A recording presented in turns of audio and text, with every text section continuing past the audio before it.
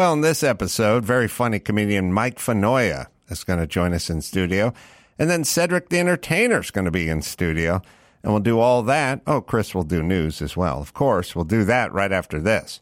All right, this show brought to you in part by Simply Safe. If you have 30 minutes, you never have to worry about break-ins ever again. Just go to simplysafe.com/Adam. Get all the sensors you need, all the help you need as well to set it up.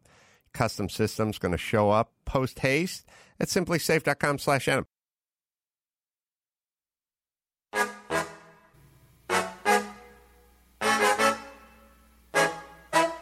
From Corolla One Studios in Glendale, California, this is the Adam Carolla Show. Adam's guest today, Cedric the Entertainer, and comedian Mike Finoia.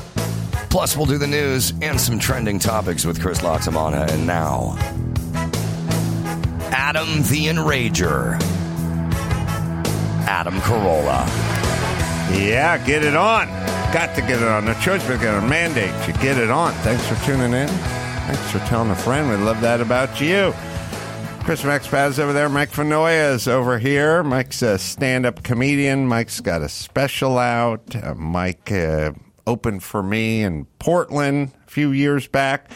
Also a writer on Impractical Jokers and much more. Good to see you, Mike. Great to see you. The special will be out. It's coming out this Thursday. That's right. Got a special that will be out this Thursday, and you can find it on YouTube. Yeah, it's called Don't Let Me Down. There you go. Mike's very funny. Stand-up, travels, opens, closes, middles, and also infielder. Yeah, also has some kind of interesting life story. I remember we were talking about COVID, and your wife's a nurse, and you're camping out in the backyard. That's right. And seems like decades ago. I know, which is probably a good thing. Also follows the band Fish. Seen many a Fish concert, maybe 250 last count. I think something around there, yeah. Maybe a little lower. I can't remember. They're quite the phenomenon because, you know, the Grateful Dead, people sort of go, well, Fish sort of maybe modeled itself off the Grateful Dead. But the Grateful Dead had quite a few hits and got quite a bit of airplay. Yeah. There were many Grateful Dead songs you could hear and through the decades. Right. You know? Yeah, Truckin', Touch of Grey, a lot of them, yeah. Yeah, and then Hell in a Basket came out, and then they had consistent presence beyond just their fans. Mike's wearing a Grateful Dead shirt right now. Right. But Fish has seemed to have done it minus that part. Mm-hmm. Yeah, I think they maybe have had one song that's ever been on the radio, maybe one or two, and it's that 3 a.m. to 7 a.m. DJ that maybe gets to pick a song or two that he likes. Right. And it's they did it all without it, but they somehow mastered this fear of missing out thing where, you know, they play these songs that you have to go to every show because you may miss that gem. That's that weird, that's my geeky, you know, Magic cards or Dungeons and Dragons. Yeah, they're going to play side one of Quadrophenia. Yeah. And you didn't see that the last 249 times and went. Then your jerk friend that was there is like, should have been there, man. Oh, yeah, and it's always the best. It's always the best. I have that with parties. I have that with anything I wasn't at. Right. It's just the best. Women I've slept with, but before me, they slept with other guys, and it was always the best. So Fish is just capitalizing on FOMO? Literally. Yeah, it's PHOMO. Yeah, with PH. Yeah. The fear of missing out. That's all it is. And, you know, a lot of people who do stand-up that don't get it, I've kind of tried to figure out how to explain it, right? You know when you're doing crowd work and you go, how long have you two been together? Or where did you meet? Or whatever. That's like the chorus and the lyrics. Mm-hmm. And wherever the story goes, that's the improv. That's the jam. You know what I mean? Right. So that's what they do. They do their little setup, and they kind of do like musical crowd work in a way. Every single show goes differently. They don't play one song the same way twice. But I mean, to me, it feels like the best of all worlds for them. Because they probably don't have to do any press. You know, they probably don't have to go out. You know, if you know what it's like when you go play some club, and they go, "Can you come in a day early and do a bunch of radio hits before local stuff?" And there's kind of two sides of performing. There's the performing part, and then there's the part where you have to do interviews and tweet and sort of keep up and hype yourself a little bit. Yeah. So Fish doesn't have to do that. They don't really fall. They can live lives that are sort of beyond the spotlight. They'd probably go to the local malls and stores and events and roll around with anonymity. Yep. Like they literally, you want to perform and you want to get paid, and then all the other stuff, getting stopped at the airport and stuff, that can be a pain in the ass. And they dovetail it somehow. They've figured it out. Which is kind of awesome, right? I mean, isn't that the best? Yeah, I would think. I mean, there's a couple of comedians that kind of do that. There's a couple of bands that kind of do that, but it's pretty rare that you get to do that. Yeah, you sell out 4 nights at the Garden, but then you go eat lunch in the Village and no one cares. Yeah, you go from the Garden to the Village. It's not that bad, I like it. I don't go to as many as I used to, mainly just because, I don't know, I kind of hate big crowds. But conversely, I've been going to a lot of shows that I haven't. I feel like kind of I wore blinders as a kid and only went to my concerts, So I have a list of people I want to see before they die. Mm-hmm. And Bruce was one of them. Mm-hmm. And I brought my wife to see Bruce at Giant Stadium, the show right before he canceled his tour. Mm-hmm. What a great time. I loved it. They do that. He plays forever. He's the hardest working guy, blah, blah, blah. Are you not a fan? No, I am. I have him. There's a group of bands and individuals that I have sort of on a list, which are talented, gifted performers who are a little overrated in certain departments. Like I would never overrate Bruce in the live performance department. I feel like he's the top of that pyramid. Some of the songs like that we all love are like a little like Glory Days and stuff like that, are just kind of ditties. There's not much to them. Like Rosalita, that's a big song. That's layered. It's complicated. Yep. I think the problem that I have with Bruce is he has some good songs, some real good songs, and he's a great performer. And then he has a couple that sound a little dated and aren't very complex or interesting or whatever. And I go, you don't have to worship at the altar of those songs. Sure. You can just go, that not his best. Yeah. You don't have to go nuts. And it always drives me nuts in Glory Days when he says speedball instead of fastball. I get that. Yeah. It's called a fastball. He's a pitcher. Nobody ever called it a speedball. Yeah, no. Speedball's when you take cocaine and heroin and you mix it. Yeah. Literally like the keyboard killer, right. is a speedball. It's funny. People ask me, they're like, what'd you think of the Bruce show? And I'm like, if he played the last 7 songs first, I would have left. Right. You know what I mean? Like there was stuff that I was like, whatever, I don't really care about this. But like you're saying. But it's funny watching Giant Stadium where every other person is like, he's playing this to me. This is my song. There's a thing. The women hold up their signs. You're Wendy or whoever. I'm trying to think who hopped on. I tell you, I got my one beef, Bruce beef. He should come out with the jerky. Is when guys do the hop on my bike and your daddy doesn't like me and we're driving to the edge of town, like I'm always like, that's a little fucked out. Like, could you write a song where the dad really liked you and you guys got along swimmingly and you drove something sensible like a Prius or an Accord? You know what I mean? Her dad gives him stock tips. And I'm from Los Angeles. Yeah, I don't know where the edge of town is. I've never been down to the Badlands or the edge of town. Sometimes I feel it's sort of like in the 70s when guys wrote songs about rambling all the time. I was like, are you writing a song about rambling because you ramble or you love rambling or you heard a bunch of other bands writing songs about rambling and you kind of that's a great jumped on it? That's so funny. The Allman Brothers and Little Feat and all those. Everybody had a song about, blowing into town. making love to your women, mostly underage.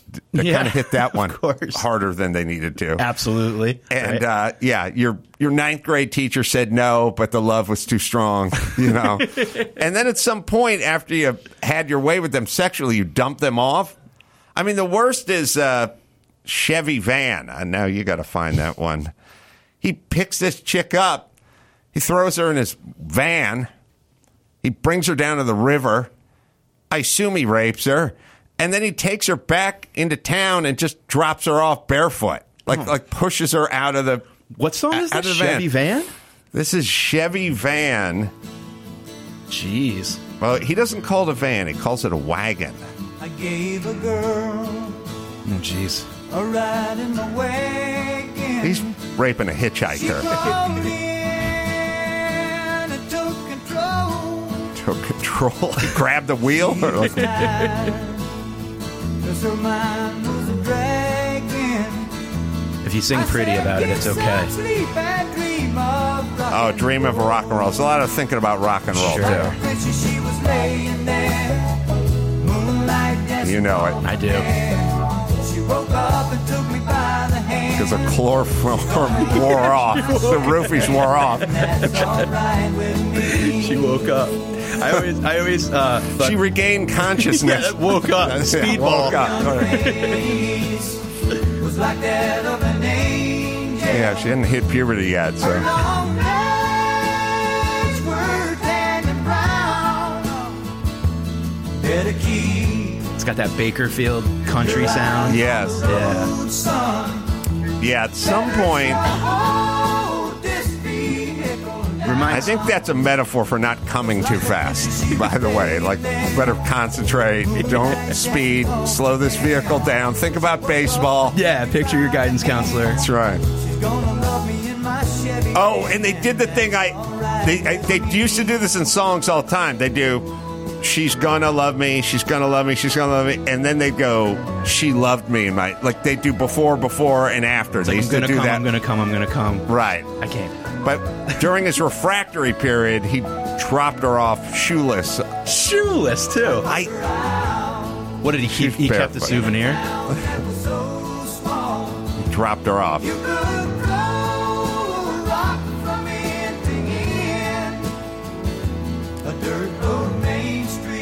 Jeez. Dropped her off in a dirt lot. Basically after raping her by the river in his van. Jeez. I mean, that's what this song's about. My God. Remember that one from the 80s that was like, she's just 16 years old? Oh, yeah. Leave her alone. I love statutory rape rock songs. If I could fly, I'd pick you up and take you into the night. And yeah. Oh, God, it's so weird. It's so... I am telling you, we glorified underage sex in the 70s. 18 was an old maid in the 80s. You had to be 15 or 16. Yeah, they were MILFs. Yeah. 18 was a MILF. 18 was a MILF. It's kind of true. Yeah, you got married out of high school and get picked up. You got your graduation scissors. They didn't want MILFs. They want milk. People who are actually drinking milk in junior high. I only bang milk. No more formula. That's right. Just milk. Just the box stuff that they hand out for free at the junior high. That's my sex demo. Somewhere between colostrum and Budweiser. Yeah, I don't do the chocolate milks. Not my scene. Not judging. Not for me.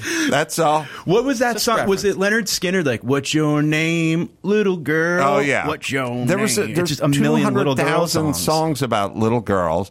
And then it would be fun. It would be funny because at some point they would show their hand. They'd go, everyone says no, but you tell that to my loins. And it was like, yeah, they're saying no because her stepdad sees you're taking a 15-year-old out of his house. You know, that's say no to this solo. You know, right?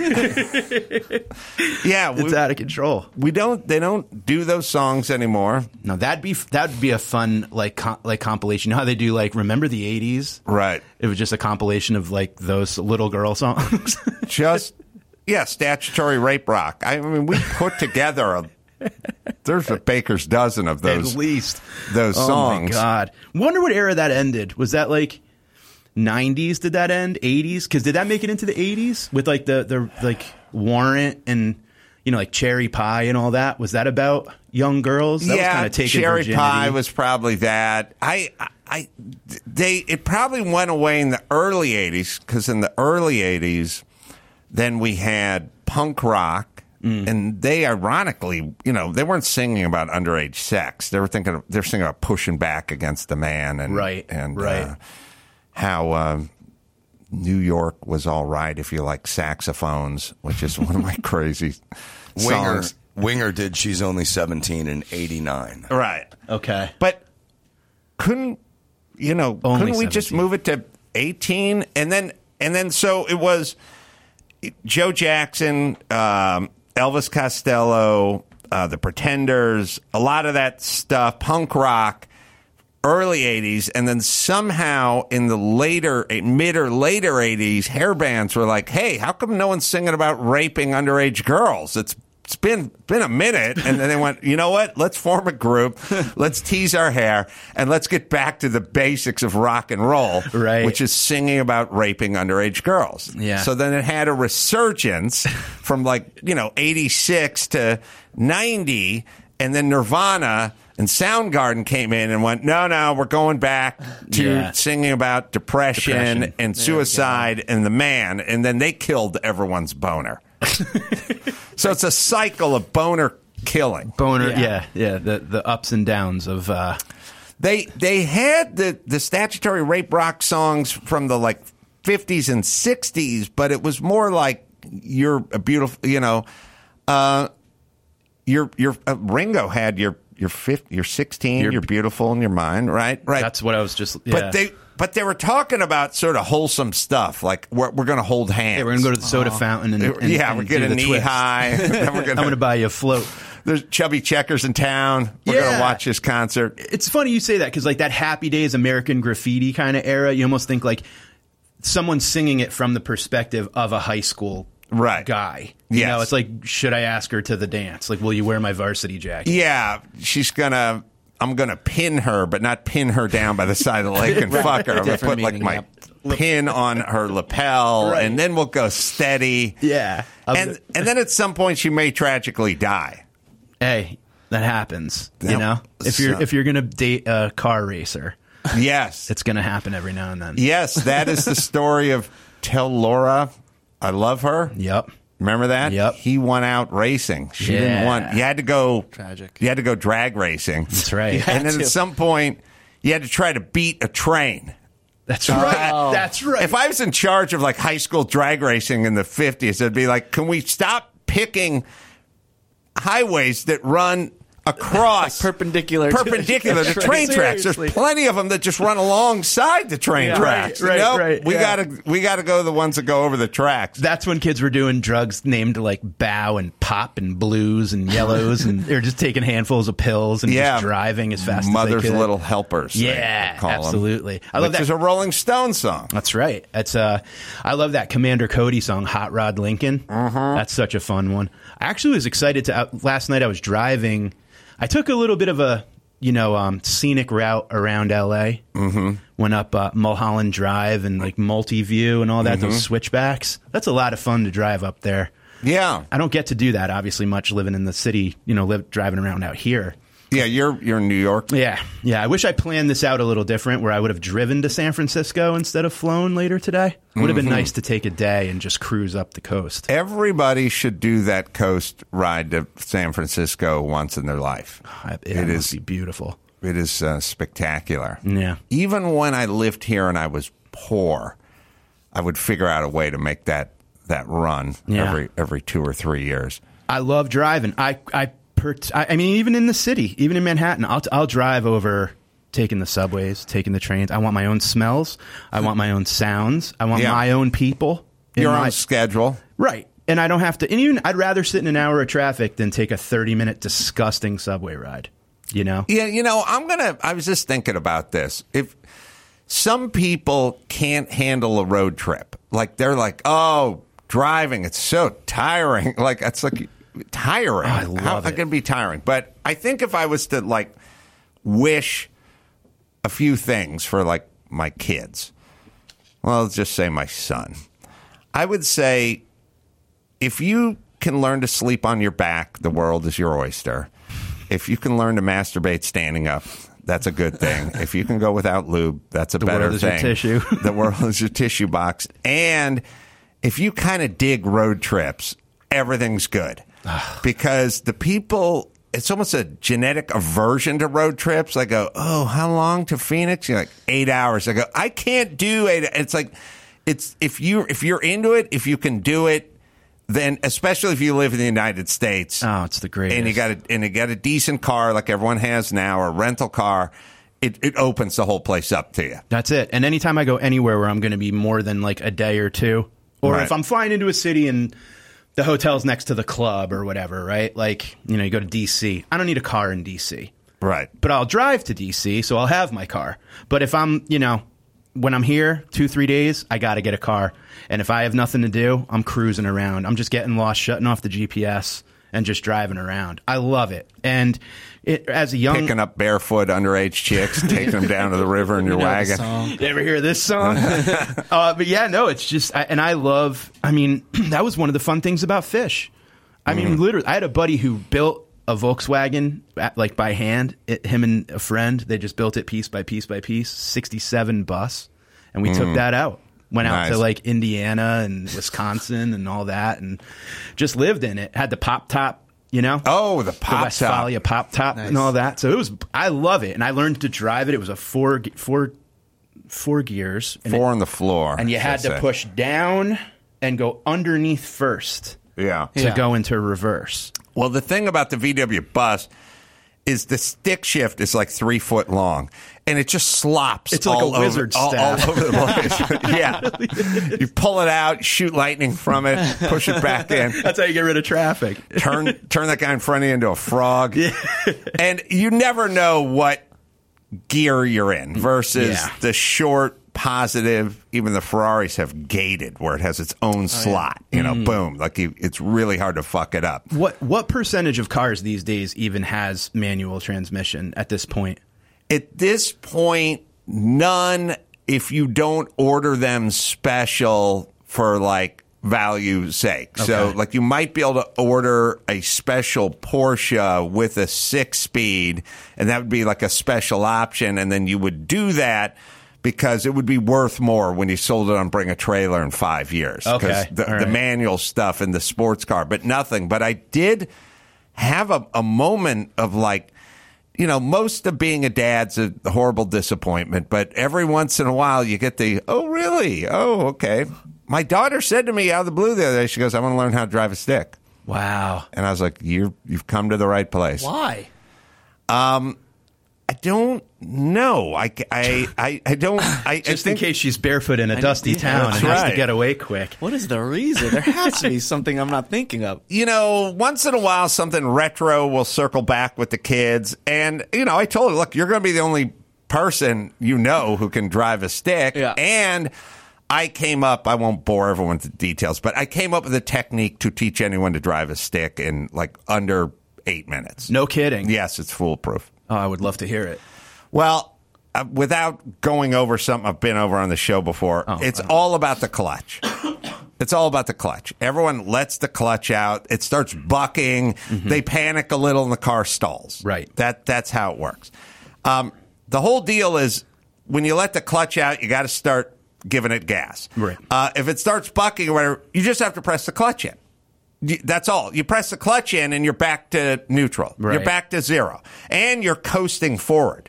Because when you start letting the clutch out and give it a little gas, you start moving forward, then it starts bucking, and then it stalls. But if you press the clutch in, you'll be coasting forward. And then if you let the clutch out again, you're already moving forward a little, and you start giving a little more gas and you can do it. So all you have to do is come up with a word. For you would be fish.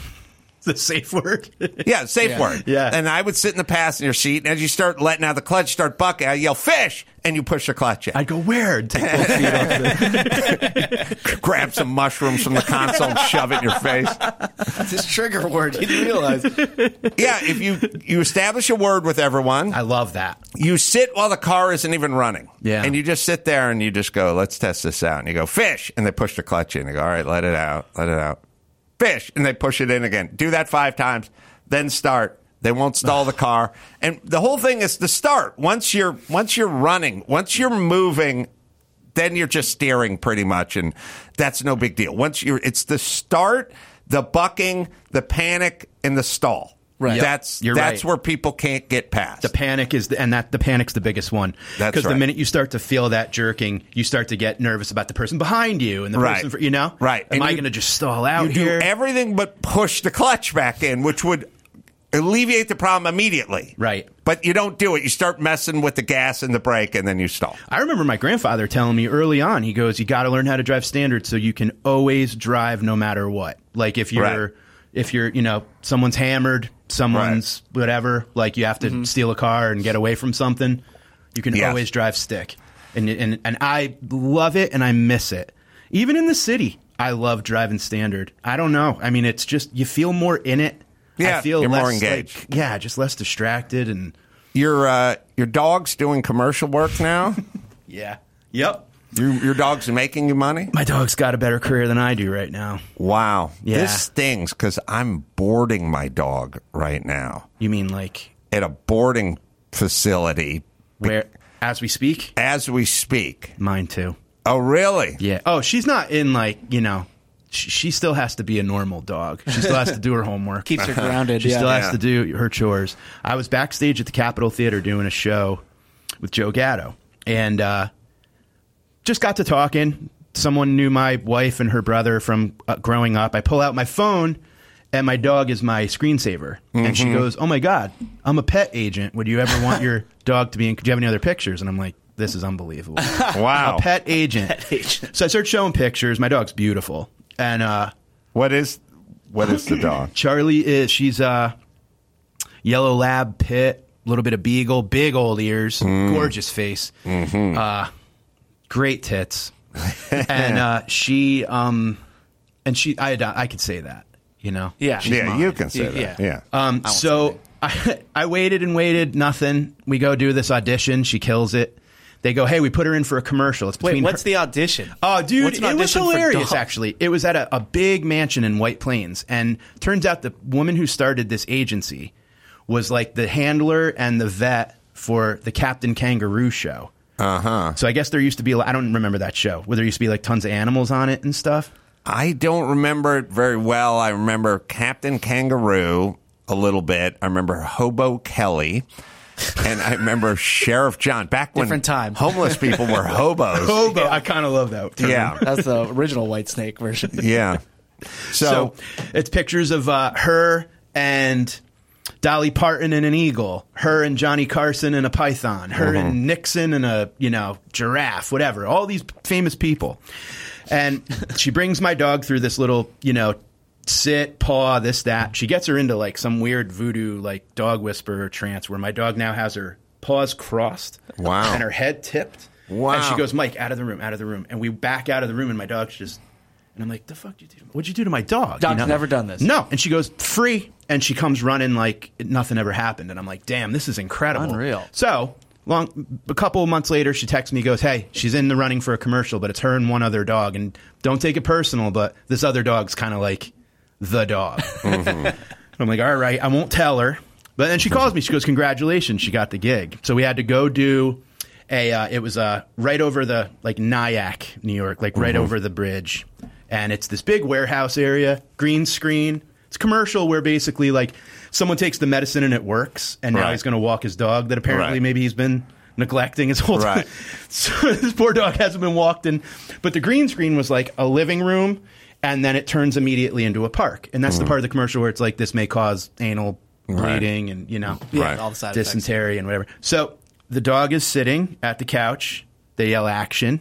There's a trainer at the other end, and she's like, "Come here, Charlie, come here. You want a treat?" And my dog just prances perfectly the first time. Boom, nailed it. And I'm like a pageant mom. Like, I'm like in the back, like, that's my girl, right? I'm like elbowing PAs and stuff. And I'm like, that's my baby. So they bring in another guy to do it, like a stand-in. And he's yanking the dog's leash a little bit. And it started to kind of piss me off. So I'm just standing in a little video village, and I'm like, I'm just going to let this go. And one more time, he kind of just pulled, and he wasn't communicating good with the dog. So I just go, cut. And I yelled, cut. And the director turns to me and he goes, you don't yell cut. He goes, that's not what you do. And I'm like, can I show him how to walk my dog? I'm like, I'll save us all a ton of time. So I go in, I grab the leash, like kind of angrily. And I'm like, all you got to do is flick your wrist. You don't need to pull the dog. Just guide her a little bit. I go, watch, I'll do it. And I sit down and I'm like, and they're like, action. They kind of like humored me. And I did the commercial. I walked it. It was perfect. And the guy's like, that was great. And I'm like, if you guys want, I can do the commercial. I'm in show business, you know? And they're like, they sent a PA over and they're like, maybe we can show you where Crafty is. And they kind of walked me out. Be more comfortable with some and they kind of like walked, trail mix. And they walked me out and they were like, yeah, just hang here. We'll be done shortly. Yeah. And they kind of like nicely was like, get the hell out of here.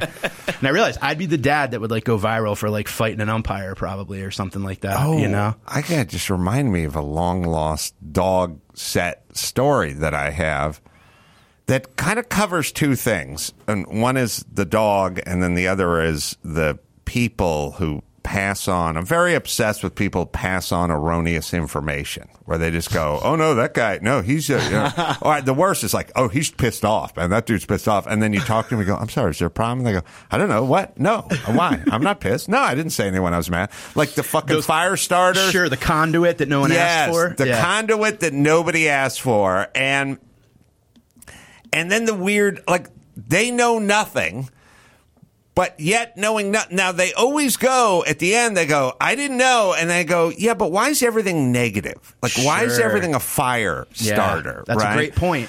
We were shooting, I did a movie called Road Hard, and we're shooting a scene on a fake airplane where the woman next to me on this flight had a dog on her lap. And so that was the scene we were going to shoot. And they had the Crafty set up, and somebody set up a lox and bagel table, which is a pretty awesome endeavor from a food policy. I love a lox and bagel. Sure. And so there was a guy on the set, and I don't know who he was. This is before we shot the scene with the dog. And he was holding his dog, and it was like a kind of long hair, scroungy, kind of medium-sized dog. He was holding the dog under one arm, standing at the lox table, trying to, with like one hand, put together the tomato and the onion and the cream cheese and the lox, right? Sure. And I'm just watching this guy, and his dog's kind of up there, and I'm thinking, okay, could you have a worse environment for a long-haired dog? It is open cream cheese. It is wheels of tomato. It's cut up tomato. Right. It is lox and his bagel. Like, lox would attract hair from across the room. It would, damp tomatoes. It's like a tractor beam. Like that dog. Flypaper. And then there's a big pile of cream cheese. Yep. And he's holding his dog up. I have no fucking idea where these people come from. Like, first off, I don't know why your dog is here. But secondly, put your dog on the floor and then make yourself a lox and cream cheese bagel. But he's holding it. So I'm across the set, and I just yell. I just go, hey! And the guy, like, looks. I go, put your goddamn dog down! And he's like, whoa, okay. Like, these people are like, where's this coming from? Well, where it's coming from is you're holding this remnant of shag carpet that's filthy above this thing that's open lox. I'm with you 100%. And everything else, like, we're all going to use it, but you're holding your fucking dog. And by the way, it doesn't help you. You're trying to do this thing with, like, one hand. Right. Yeah. So I yell, get your goddamn dog, put it on the ground. And then he's like, okay. And then he does it. And then somebody works on the set, like, comes up and goes, that's the dog wrangler. That's the guy we have to work with. Whose dog's going to be sitting next to you on this airplane. And I'm like, oh, fuck. Because we're going to need him. We're going to need his dog. He's going to have to be there sort of just behind the camera doing stuff with his dog and stuff. And I just told him to put his fucking dog on the floor and called him an asshole. Right? And so I'm like, that's the guy? That's the dog, huh? Yeah, that's the dog. And I'm like, oh, fuck. You're going to have to apologize. Not the dog. Different dog. Oh, it was a different dog. Just a person coming to me and feeding me a bunch of fucking erroneous information so they could ruin my fucking lox and bagel. The conduit that nobody needs. The conduit that nobody needs. Just, oh, did you hear this? Oh, what about that? Or did you know? Or that person's pissed or whatever. It's like, fuck you. And all it does is just reinforce that critic that we already have, right? We got that post-game show going on. Right. And then it's but. And by the way, they don't know. Right. That's the thing. It's not like I talked to the person and he said, I'm the dog. They don't know. No, they don't have any idea. And they never fucking couch it. They never go, oh, I hope that's not the dog. No, that's the dog. How much time in between you yelling, put the dog down, and conduit no one needed coming over and telling you this? Did he watch it? Instantaneously? Yeah, because I yelled it across the room, and then he had to come over. Dude, I call that, I think I have a counter, or whatever, an alter ego called the low risk vigilante, where I can't watch someone park over 2 handicapped spots, and I got to go, do the right thing. Right. And then they move their car because they're like, is this guy plain clothes cop or whatever, you know? You got to have a little of that. But I do that quite a bit where I'll just snap, and then I'm like, oh, shit. I snapped on my old neighbors. Right when my wife and I first lived in the suburbs, nicest people in the world, and their kids were so kind, and they would like do that shaving their head for St. Baldrick's Day, and all just salt of the earth, amazing people, literally the neighbors you would like die for. These people were great. I come home from a show, was drinking a bit. They had their friends, the kids had their friends over, and they were in the pool, and it was like 3 a.m, screaming at the top of their lungs. Having an amazing time, just kids having a memorable summer moment. I can't sleep, I'm sobering up, whatever. I go out on the back deck, I go, oh! Now it's dead silent on a cul-de-sac. Oh, no. Shut the fuck up!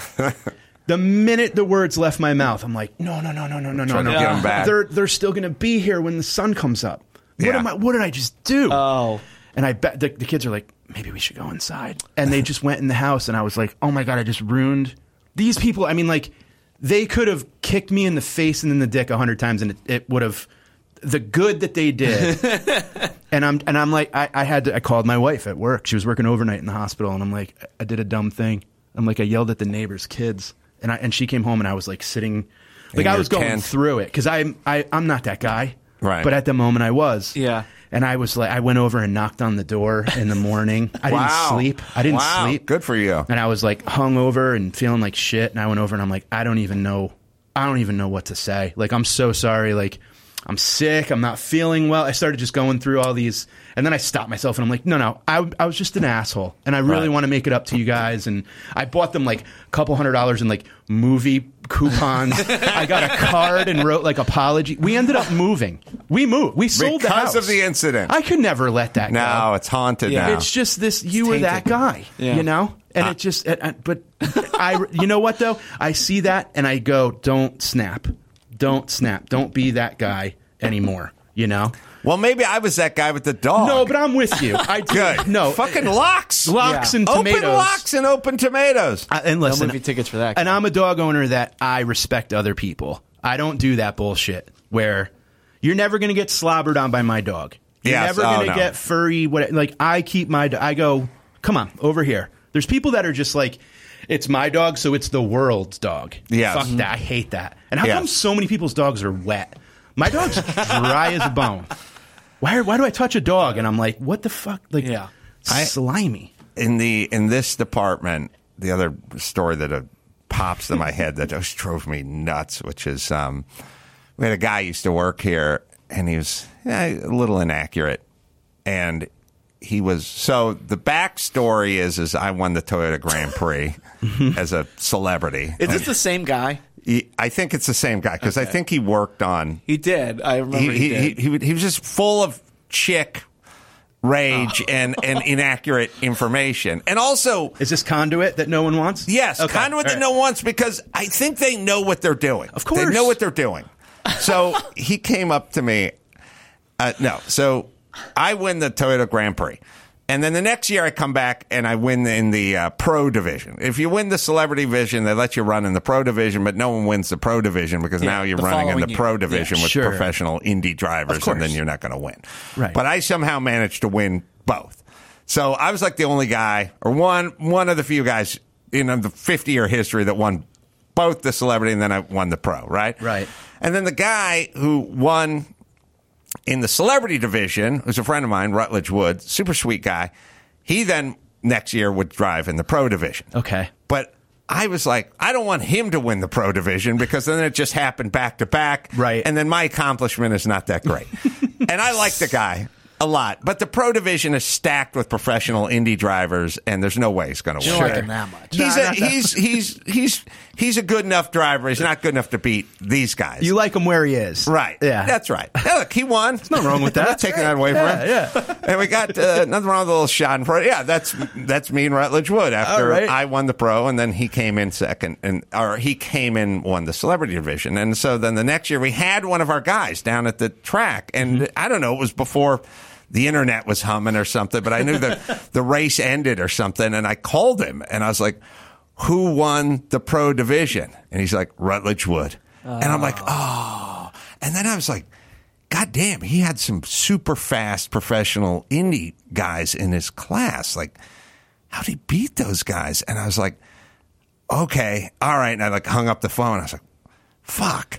Yep. Then I was like, time's over. Well, I like Rutledge, but shit, man, I didn't even have a rain. It happened the very next year. And then I started like looking it up. I went online. I waited for data sheets to come out and stuff. It's like, he didn't come in first. He came, I don't know if he came in last, but he didn't come in first. And Ridiculous. I was like, where did you get that information? And it's like, I don't know. I was wrong. It's like, they have a Jumbotron.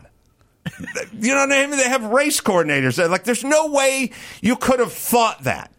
Just like you didn't think the dog, you didn't know either one of these things. You knew it would be the worst for me emotionally, but you didn't know. That's what is that? Yeah. What is that? Because people go, they say to me all the time, they go, I thought, and I'm like, how did you think a thing that didn't happen? And they speak with impunity. Of course. Such conviction that why would you not believe it? And you're there. Right. You're at the event. And if you have that, if you don't have that dent in your psyche like they do, you go, well, why would they lie about that?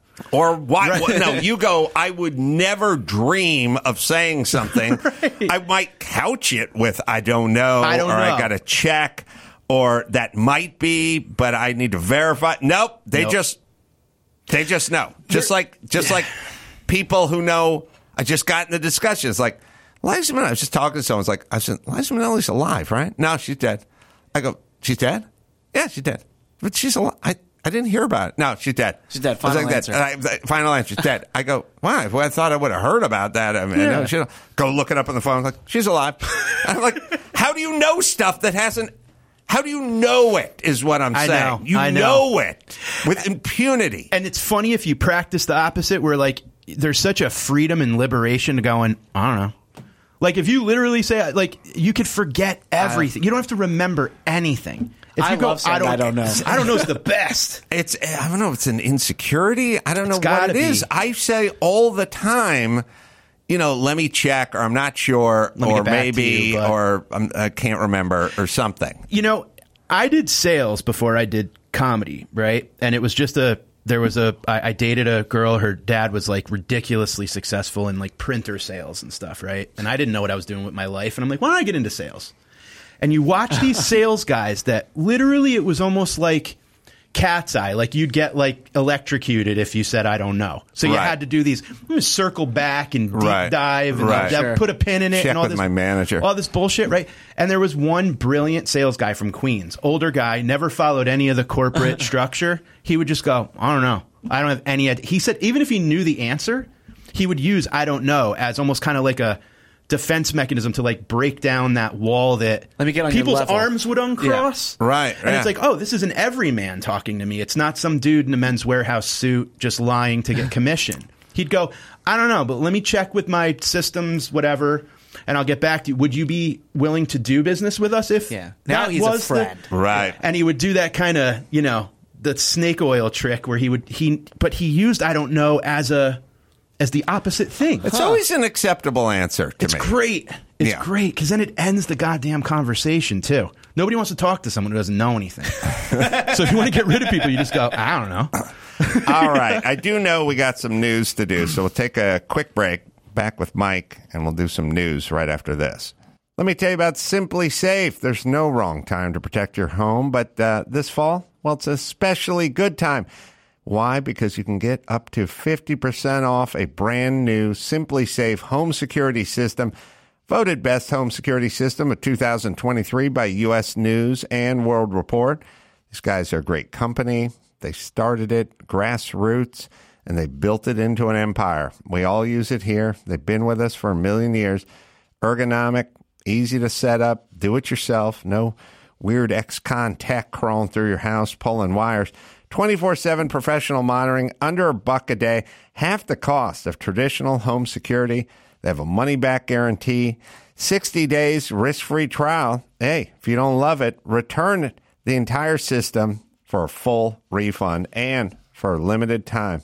Save 50% off of any new system with a Fast Protect plan. Visit simplysafe.com/Adam. That is simplysafe.com/Adam. Get that 50% off. There's no safe like Simply Safe. Let me tell you about Angie homeowners. You know, it's a lot of work to own a home. Whether it's everyday maintenance, repairs, or dream projects, it can be hard to even know where to start. All you need is Angie. Your home for everything home. Find a skilled local pro who will deliver quality and experience. Over 20 years of home service experience. Bring them your project online or with the Angie app. Answer a few questions and Angie handles the rest. Look, you're busy. You don't have time to do all this stuff. Let Angie handle it.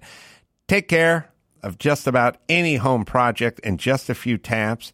Download the free Angie mobile app today. Or visit online. Visit Angie.com. That's ANGI.com. ANGI.com. That's Angie. Let them do all the heavy lifting.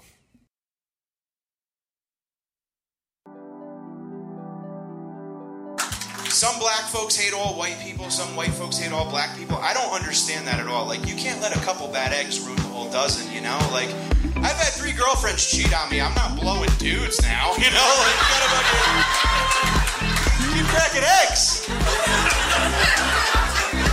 One thing that does annoy the shit out of me is I don't like when people go on Facebook and change their profile picture to a rainbow and then call it supporting their gay friends. That's not supporting anybody. That's fucking lazy bullshit. You're on a website, for Christ's sake. There's nothing. I got a gay friend. He's one of my best friends. You want to know how I supported him? I bought him an ice pack for his asshole. That's how I supported him. That's right. Mike Finoia is on the Adam Carolla Show. Mike's got a comedy special. It's coming out on YouTube this Thursday as you hear this. It's called Don't Let Me Down. And the website, Mike Finoia, FINOIA.com is where you go. All right, we'll do a little news before Cedric the Entertainer comes in. We're talking about music, and this is a weird sentence to say, but there have been 2 new releases recently by the Rolling Stones and the Beatles. So we'll start with the Rolling Stones. So they just have a new record out, Hackney Diamonds. It's their first record, I think, since 2005. Acme Diamonds? Hackney.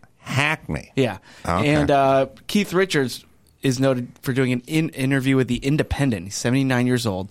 And he was just talking about how he prefers the old school way of recording a band in a room, and that's the only legitimate way to get the job done. And then he started talking about modern music, and this is the quote that everyone's talking about. The only way to cut a band is to put the boys in a room and play and look at each other and look in each other's eyeballs.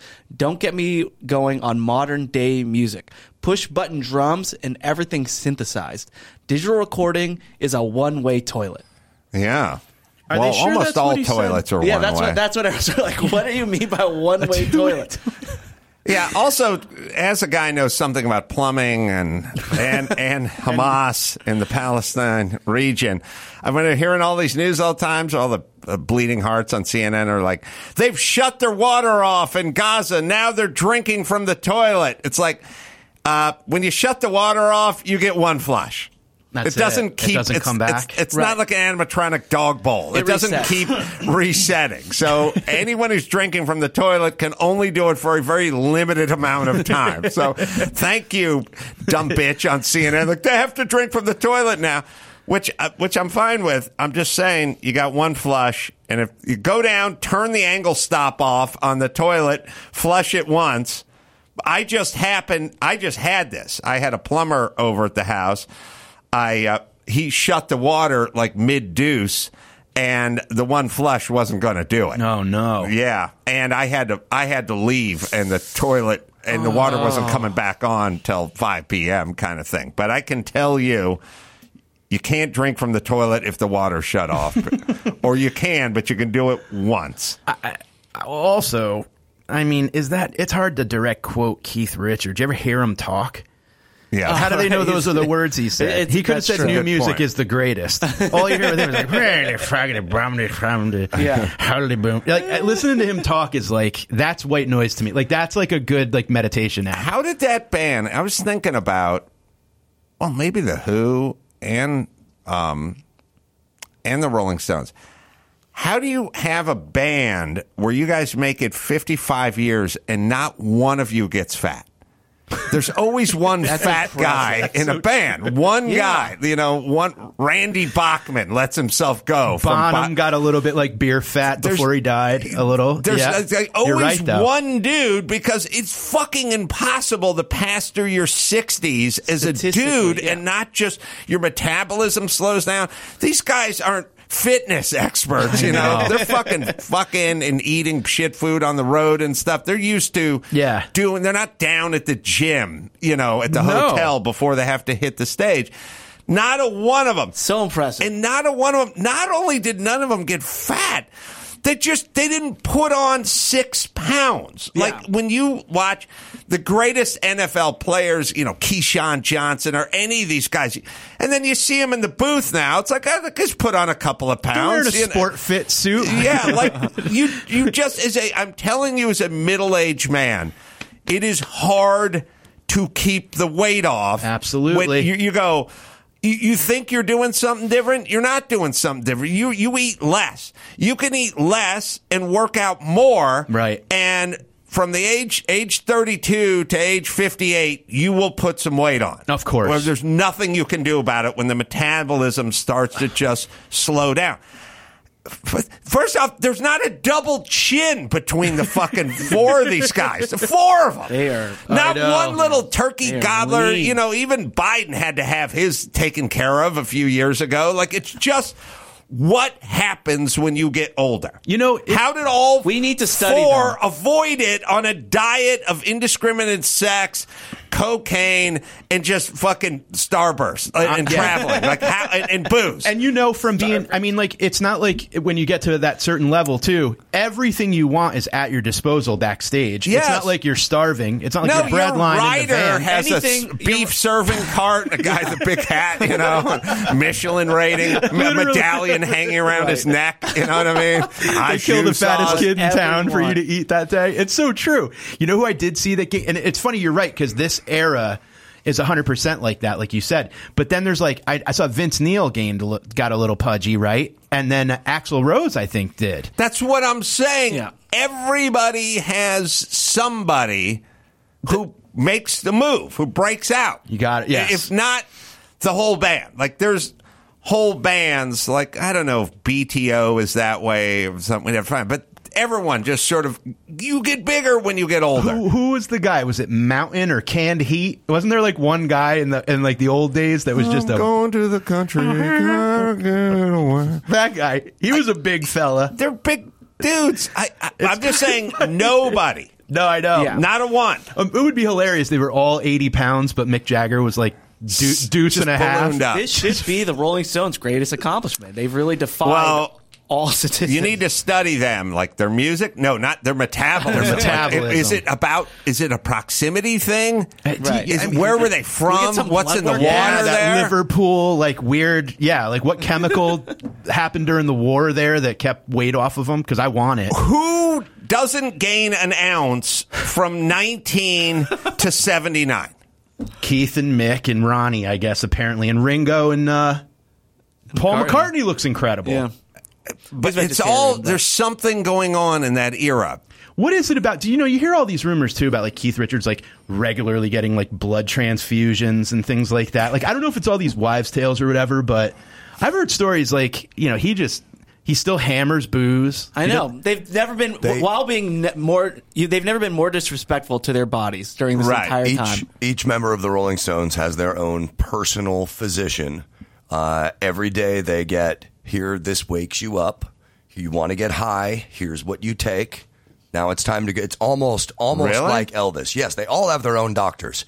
They can still party, but they do it in a way that is sanctioned by their personal physician. Well, share that information. Yeah, does that think we all personal want physician that. take my insurance? Yeah. 'Cause, hey, can I Wow. do some LSD? Yeah, here. Just drink this green juice. One of the highest paid gig in rock and roll is being Keith Richards' doctor.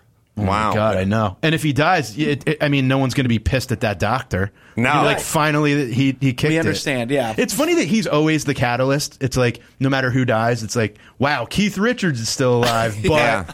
this one died. Like, you know? He's that, like Jimmy Carter is the catalyst for bad presidents. Like, not since Jimmy Carter have we had a president this incompetent. I always think about poor Jimmy Carter sitting at home turning on the news.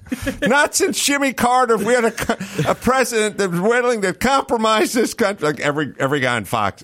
So he's not since Jimmy. Not since Jimmy Carter. Is that a hashtag now? Well, I mean, imagine if it was that way, like with shit comedians. You know what I mean? Not since Mike Finoia. Has there been a hack comedian like, and you've been retired for 41 years. What the hell, man? 40. Jimmy Carter hasn't been in office for 42 years. 43 years. 43. Mike Finoia, you hang it up today. Yeah, I'm done. 43 years later now, you turn it on Fox, and they're like, we have not seen a comedy performance this hackneyed and this bad since Mike Finoia.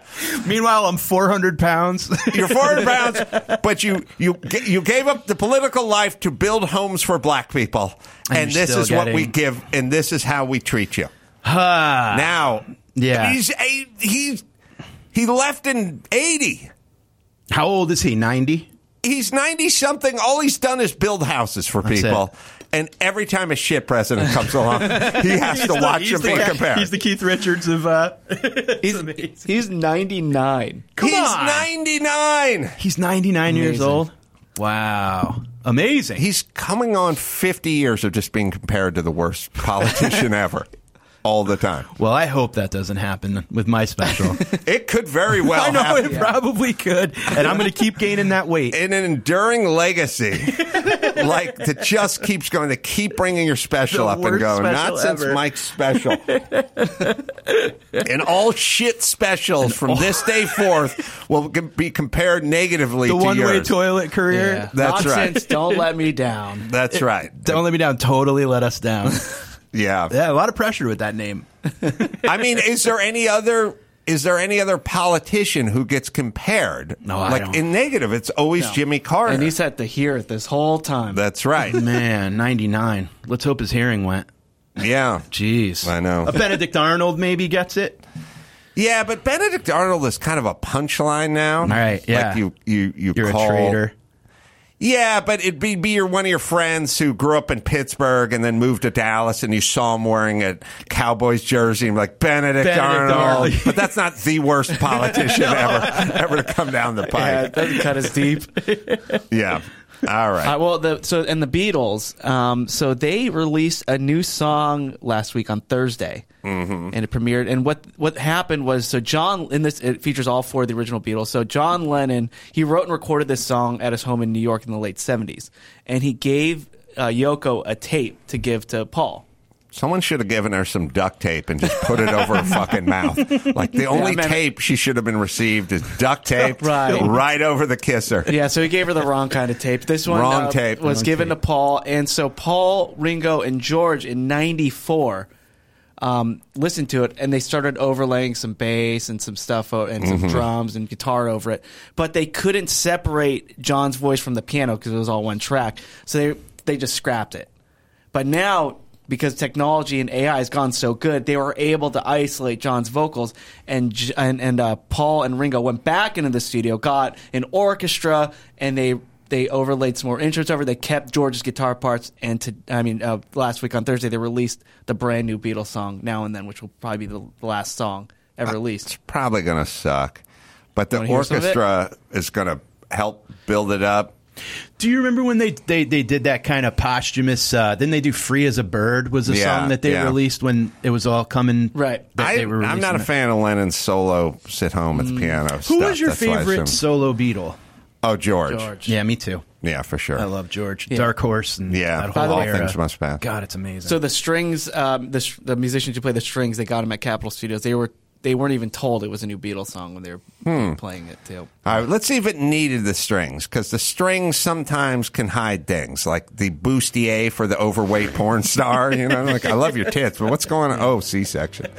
I got it. This is it? Yeah.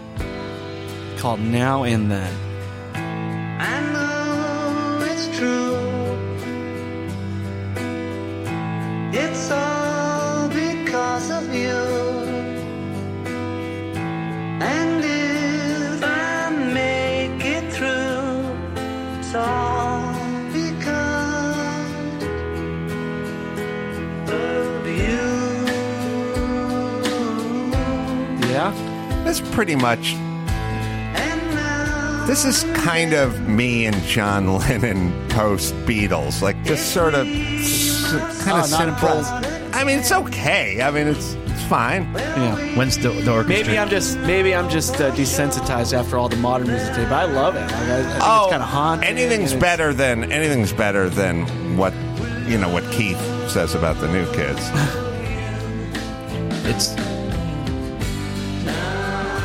I like that little bass riff that they just... That was very McCartney. Using AI. Yeah. I abide by it. I mean, I just don't give Peace a chance. I don't know why. Because it's an anthem for everyone I hate. It's a very fight song for every fucking asshole with a horrible idea in this country. Yeah. Well, anyway, new Beatles song. Good. Look at and here comes the orchestra. It's subtle, at least. Yeah, it just swells. It's subtle.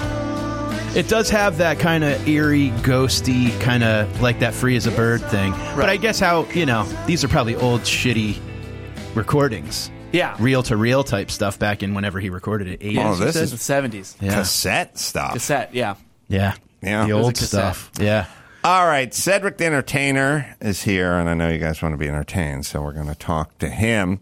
Mike Finoia, everyone. Not since Jimmy Carter has there been a comedian. Unfunny. I'm 99, guys. I can still hear you. Don't Let Me Down. That'll be out this Thursday, November 9th on YouTube. MikeFinoia.com's where you go for some dates. Mike's a very funny guy. So check him out. Always good to see you, Mike. Thank you for having me, man. It's a pleasure. We'll take a break, and we'll have Cedric the Entertainer in studio next. Dive into true crime on Pluto TV. Unravel the mysteries with Forensic Files and 48 Hours. Investigate crimes with Dateline 24/7 and Unsolved Mysteries. With thousands of free crime movies and TV shows, Pluto TV is the true home of crime. Download the Pluto TV app on all your favorite devices and start streaming true crime on live channels and on demand. Pluto TV. Stream now. Pay never.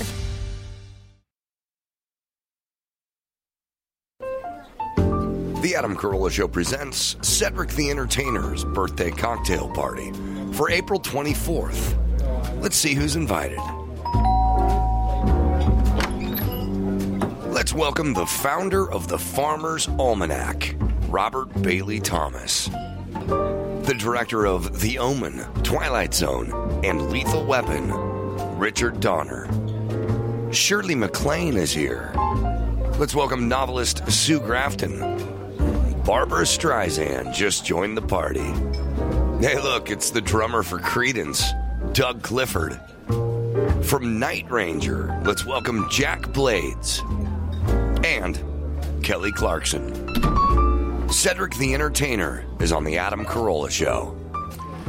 That wasn't as strong an offering as I've heard. We had Neil deGrasse Tyson in here the other day. And He had a big birthday. oh my God, it was a who's who of the most famous people in the world. Yeah, Babs was there. I mean, we had Babs. It's not a reflection on you. No. And you're, the up good to news you. is you're the best name on their list. Right. I got Kelly Clarkson and But some she's bragging novelist. about you, yeah. Yeah, and who was the first one? Some Farmer's Almanac. Yeah, well, come on, man. Come Do on. you have the Farmer's Almanac dude he used to be a legend. Do we have back in the Neil day. deGrasse Tyson's one? Just, Oh, I don't want to man. make you feel bad, Cedric.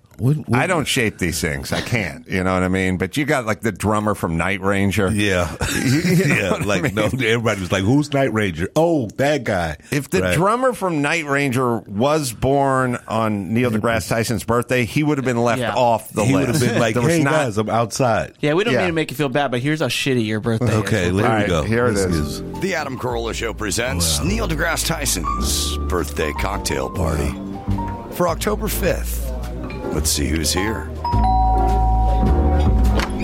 Here is the 21st President of the United States, Chester A. Arthur, the French inventor who made the first motion picture, Louis Lumiere. Let's welcome the pioneer who invented and built the first liquid-fueled rocket, Robert H. Goddard. Fast food entrepreneur, Ray Kroc, is here. From the Three Stooges, let's welcome Larry Fine. From the Halloween series, Donald Pleasance is here. The cartoonist from the Family Circus, Bill Keane. From AC/DC, let's welcome Brian Johnson. Pink, from Pink Floyd's The Wall, and the singer of the Boomtown Rats, Bob Geldof. Bernie Mac is here. Let's welcome esteemed attorney, Mark Garrigus. Mario Lemieux is here. Guy Pearce joined the party.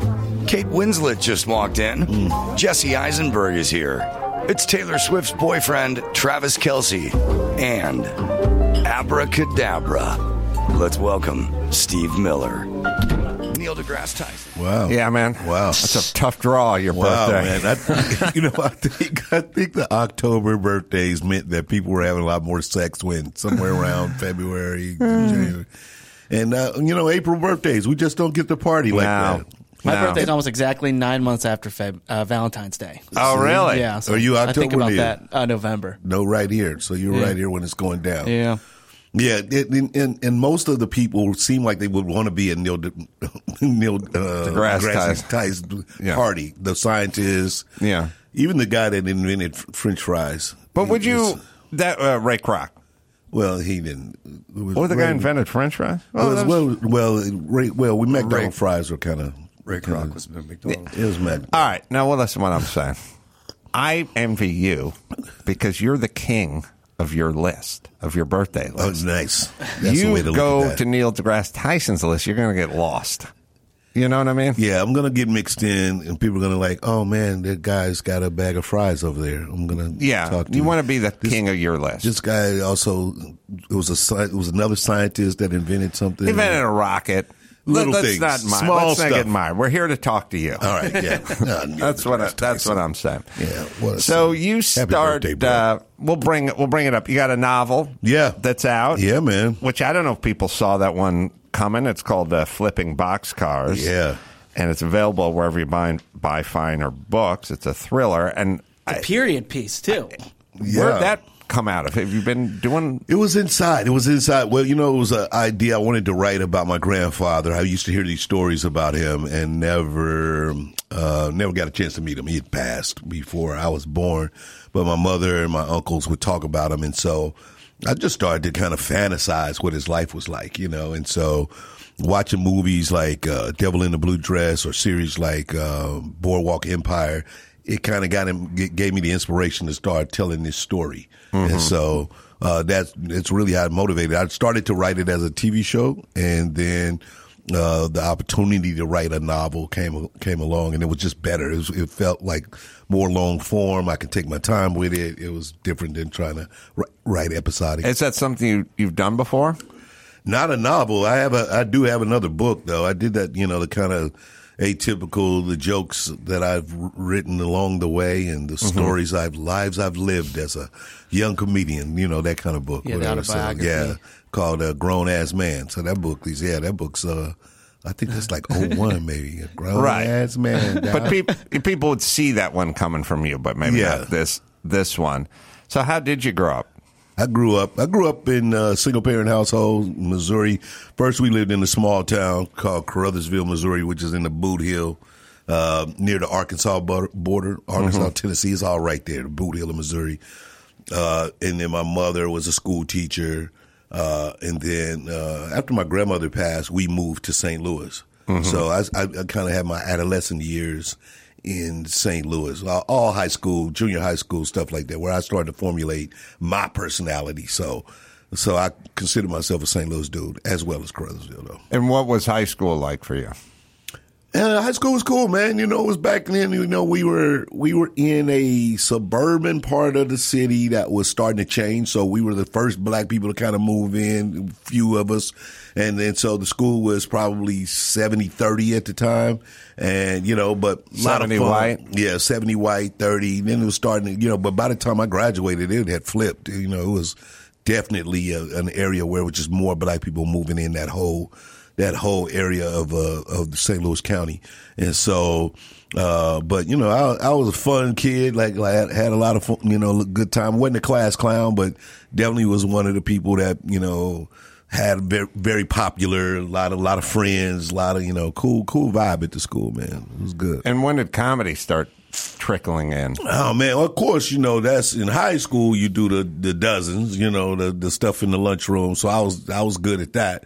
Not as a pro, but I was definitely the guy that if anybody started, you know, talking about, you know, your clothes or, you know, outfits or, you know, facial body, you know, deformities, anything, we, you know, kids, we just come in, I come and light you up, and that was my move. So yeah, that was in high school, but I didn't really start it professionally or try it till after I graduated from college and everything. I was working for State Farm and started doing comedy at the Funny Bone in St. Louis. So you and I are the same age, and I was the class clown of North Hollywood High, and they understood I was funny, but nobody cared. And I mean, no faculty and no guidance counselor, like no one ever pulled me aside and went, "Hey, you're funny. Like maybe you could do something with this." It was a lot of sit down and shut ups. But yet they were aware of it enough to know that I got class clown. So they knew back then, like, here's what I'm saying. Yeah. I think now they put an emphasis on trying to find out a kid's talent or an interest, at least. Like, what does that kid gravitate toward? And then if a kid was doing something, then a counselor would say, you know, maybe you're not great at math and maybe you're not great at English, but you should be doing this because this is what's in you. Now, they didn't do that when I was young, but did they ever do it with you? You know, they tried. I mean, you're right. I think that we definitely grew up with that kind of thinking was starting to be the thing, you know, so like they made you want to learn skills or whatever. I mean, we had like we can fix cars at school. Yeah, auto shop. Wood shop. We had, they actually made guys start learning how to type. I remember that. Like that was a big thing for me. In high school, they made the boys type. You had to learn how to, because I guess they knew computers were coming, but nobody said it. But, you know, like it was necessary for you to know how to type. I don't think they knew computers were coming. I don't know, but they used to be really serious about it. I only liked typing class because girls were in there. Yeah, you know, it's such a weird time, but typing was for women only. Oh. Yeah. You wouldn't think. And it still is. Yeah. Oh, that's right. No. Barefoot, naked. Get in there and type me a letter. Never mind. Yeah, women typed, guys dictated. There's no reason why a guy would learn to type because he'd never be a secretary. That was kind of, and he would never like work at a bank sitting over a typewriter like for an airline or something. That was all women's work. Like even when because you go back to World War II and all the women would be sitting there banging away, you know, in the office and the men were out on the battlefield. Like that's how we looked at it. So if a guy got pushed into a typing class back then, that was a weird thing. That was like taking the football player and put him into drama class. Yep, you didn't do that either. Even though acting was kind of considered a great thing for those, the big acting stars. They were great, but I guess they all had to be considered handsome or something, if that was the case. Otherwise, you wouldn't be picked to be an actor. But my guidance teacher led me to be a lawyer. Really? Mainly because I guess I was, with the comedy, the back and forth of it or whatever, you was considered a great debater. So he thought that was a debate skill. And it's like if you hone that craft, learn to take those arguments and those pushbacks you give me in class, then you can be a great lawyer one day, an attorney. So I actually went to school with pre-law, and then as soon as I went to college, my first advisor at college heard my voice and then convinced me to come to do radio and stuff in college. So, wow. So then that led kind of to the more artsy stuff, like more, opened me up to think about, they had a TV, they had a small cable network at the school. So we did a TV show. I started doing commercials. Like it was all those things started to open you up to the creative side. So you had people in your life that were trying to shape you and guide you. Yeah, but much later though, I think, my mother, who was a reading professor, a reading specialist, but was more about go to school, get a degree, work at some corporation. That was the job, And you're single mom, but was your dad in the picture? No, not really. I mean, he was around. We knew who he was, but he lived in different places. He stayed in St. Louis for a while. Then he moved to Memphis. He was around, but not like, not in any kind of daily basis. We knew, we operated with him in our life though. When you broke out and people started to know who you were, did your dad change his tune? Was he around?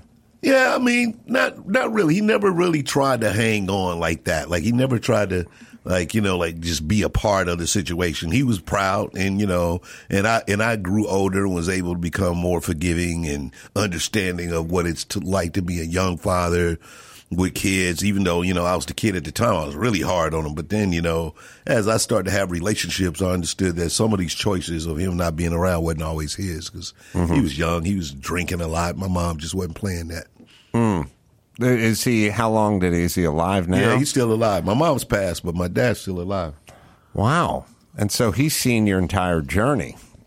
Yeah, man. Yeah, so, and I go and check on him. He lives in Memphis. I go and hang out, check on him, and so he's still cool. We started golf together at a certain, age of my life where that was our kind of way to connect and operate more like friends. Did he ever have that moment where he was like, sorry, son, I wasn't around as much as I could have been? That would have been nice. I would have loved to hear the scene, like with the music in the backdrop. Nah, he never really, my sister and I were talking about that the other day. He never quite ever owned up to any of his side of it. Like it never was like he just, let's dive back in. Hopefully y'all understand. That's very much I think those fathers back in the day, they just kind of. Well, they always do. My dad was twice as bad, or whatever. They'll do that. But it's an interesting. I think it's harder to say too. I mean, maybe they're just doing it by action, and let's just do as many activities as we can, and let's just try to reset. But you're as the child, or really the one that, and a lot of times are provoked to keep the relationship alive. I think about. Like Jay-Z says that a lot about his dad, or people they decide to make the choice to go and forgive, and to not let it end with this me holding this grudge, right? Like forget that part, and it usually comes with success. Once you're successful, then I guess if I was still like struggling and poor, I'd be like, you bastard. But, with success, you're like, hey, man, you know what? It's all good. No, it's like parking tickets. When you're poor and you get a parking ticket for $44, you're like, fuck. Right. Fuck. When you're rich, you get one, you're like, all right, assistant's going to take care of this shit. But it's less devastating. When you have money, everything is less. Everything's like, it's okay. Yeah, it's like, yes. Everything is sort of less. All the tub flooded, all the bathroom flooded over. We'll fix it. Yeah. Everything when you're poor, everything is devastating. Devastating. I screwed up and left like $40 in an ATM once. Oh man. When I was poor, somehow It was I didn't spit it out right or something. Somehow I left, and I left the $40 in there, and I realized it. It was like ruined my weekend, destroyed. Yeah. Now you give a $40 tip at a Chili's, you know, if you're in a good mood, like you wouldn't care. Tipping well. You know That's what what? he's doing. Here you go. Thanks for those spring rolls. So They're the best ones. I was reading that you used to have a fund set aside for your family. Yeah, man. Which, talking about family, and you just, every year, just since you became successful, just sort of set aside some money. $25K. $25K for... Whatever. Whatever people, if they called and they needed it, we'd break it off. Try not to give it to any one person, but people can get, kids are going to school, or it's prom and we wanted to rent a car and, and this or that, or I had the house had a situation. So, and then I had and then I started to have those one relatives that were closer to me, try to have their own money. Their own slush fund. Now I'm not with those guys, right. You know how they do. I'm not them. I'm me. Well, I've talked to 1,000 celebrities about helping their families out. Yeah. It's never worked out. It never works out. But I start to think about it. It's not just micro. It's macro. It's big. The people that hate me the most on the planet are the people I've done the most for. Of course. And I think now I start thinking about the government. You know what I mean? Yeah. And it's like the people who get the most from the government hate that. My mom was on welfare and food stamps and hated the government. I'm like, you of all people should like the government because they're keeping you alive. Didn't trust them, didn't like them, but took the money. Took money from them, And then all the other people I knew who paid the government money and taxes had no problem with the government. Yeah. So I think that's what goes on. I don't know if it's shame. I don't know what it is. But you can't hand people stuff. They end up resenting you. It's always the idea of what's the accountability, right? And it definitely ended that. It got to that point to where, it was an issue that it wasn't enough and that I was being, extra selective. My sister used to do the fund. I would stay out of the way. I was like, look, you have to go through her. And she was, she would handle it. She's the little sister. She's like, what? Don't come over here with no lame. Don't come over here with no little lame excuses. How many people are we talking about? It went around too. It went outside because it was just my sister and I and my immediate family. So, I had one set of cousins. It was 11 of them. Oh man. Then I had another set of cousins that were, they lived in Chicago, some down south. It was, I would say probably 30, 40 people in that group that, Did you have to cut off the fund eventually? Yeah, eventually I just stopped it. It just started to be really stressful, because the more money I made, the more people thought it needed to be bigger. People would just call and just literally ask for down payments for homes and stuff like that, just like it was nothing. Yeah. I want to get a house for, the family and it's $40,000 down. I know Anthony Anderson's a good friend of yours. I've seen this, you guys doing your barbecue stuff. I want to talk about that, but I had the craziest conversation with it because it made me think about family, and then I was over at Jimmy Kimmel's for his Christmas party, and I was sitting next to Anthony Anderson, and we were having some drinks, and I was explaining to him that my mom died, but I haven't told my kids yet, and it's been 6 months. Wow. And Anthony said, and it was now he loves his mom. Yes. At least on TV. Yeah, he does. But it's crazy. It's crazy.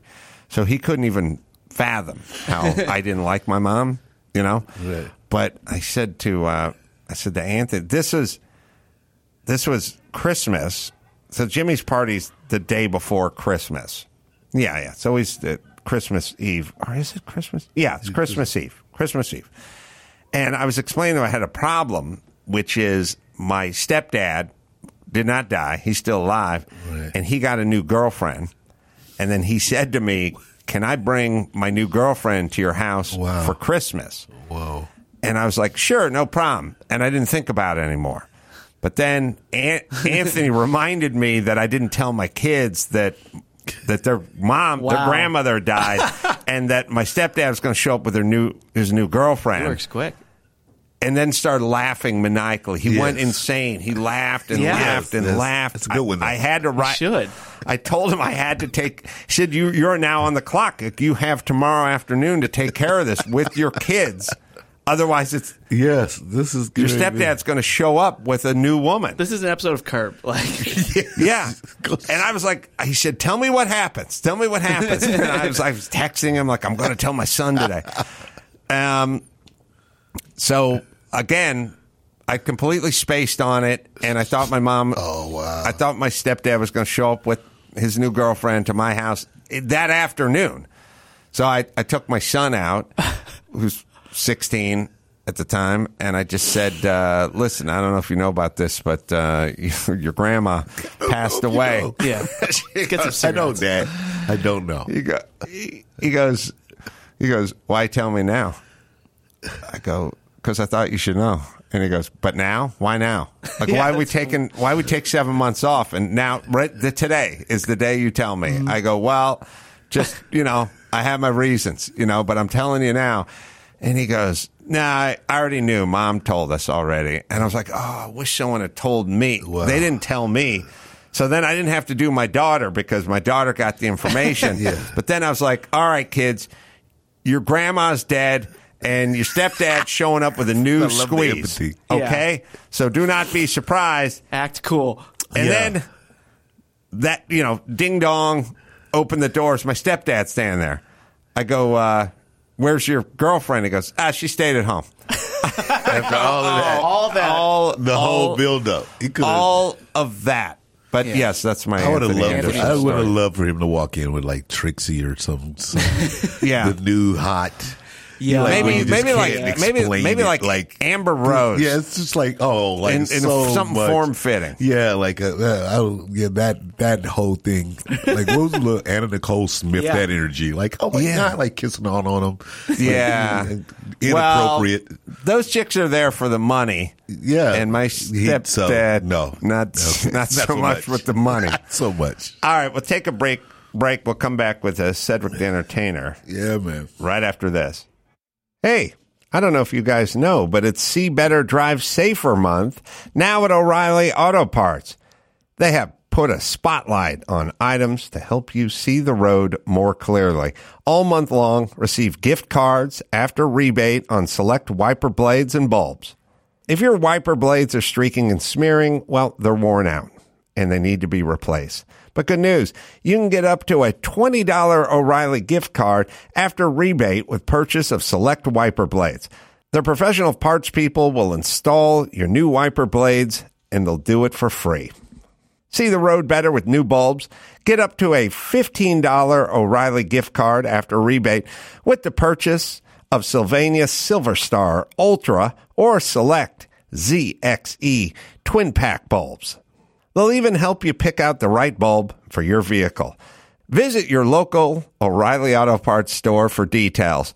O Rewards members receive 2 times O Rewards points on select bulbs and up to 4 times points on cleaning supplies for your vehicle. Don't miss the See Better, Drive Safer month now at your local O'Reilly Auto Parts store or shop online at O'ReillyAuto.com. Let me tell you about the Jordan Harbinger Show, a different kind of sponsor for this podcast. It is the Jordan Harbinger Show. If you like fascinating podcasts and interesting people, then you should definitely check it out. There's an episode for everyone. No matter what you're into, Jordan talks to Scott Adams about persuasion in a world where facts don't matter, or you go inside the dark world of wildlife trafficking. You'll always find something useful to apply to your own life, like routine changes to boost productivity or slight mindset tweaks to change how you see the world. We enjoy the show. We've had Jordan on a few times, been on this show. He's been on me and Drew's show a few times. We know you're going to as well. So it's the Jordan Harbinger Show. That's HARB as in boy, IN as in Nancy, GER. And you find it on Apple Podcasts and wherever you listen to finer podcasts. It's the Jordan Harbinger Show.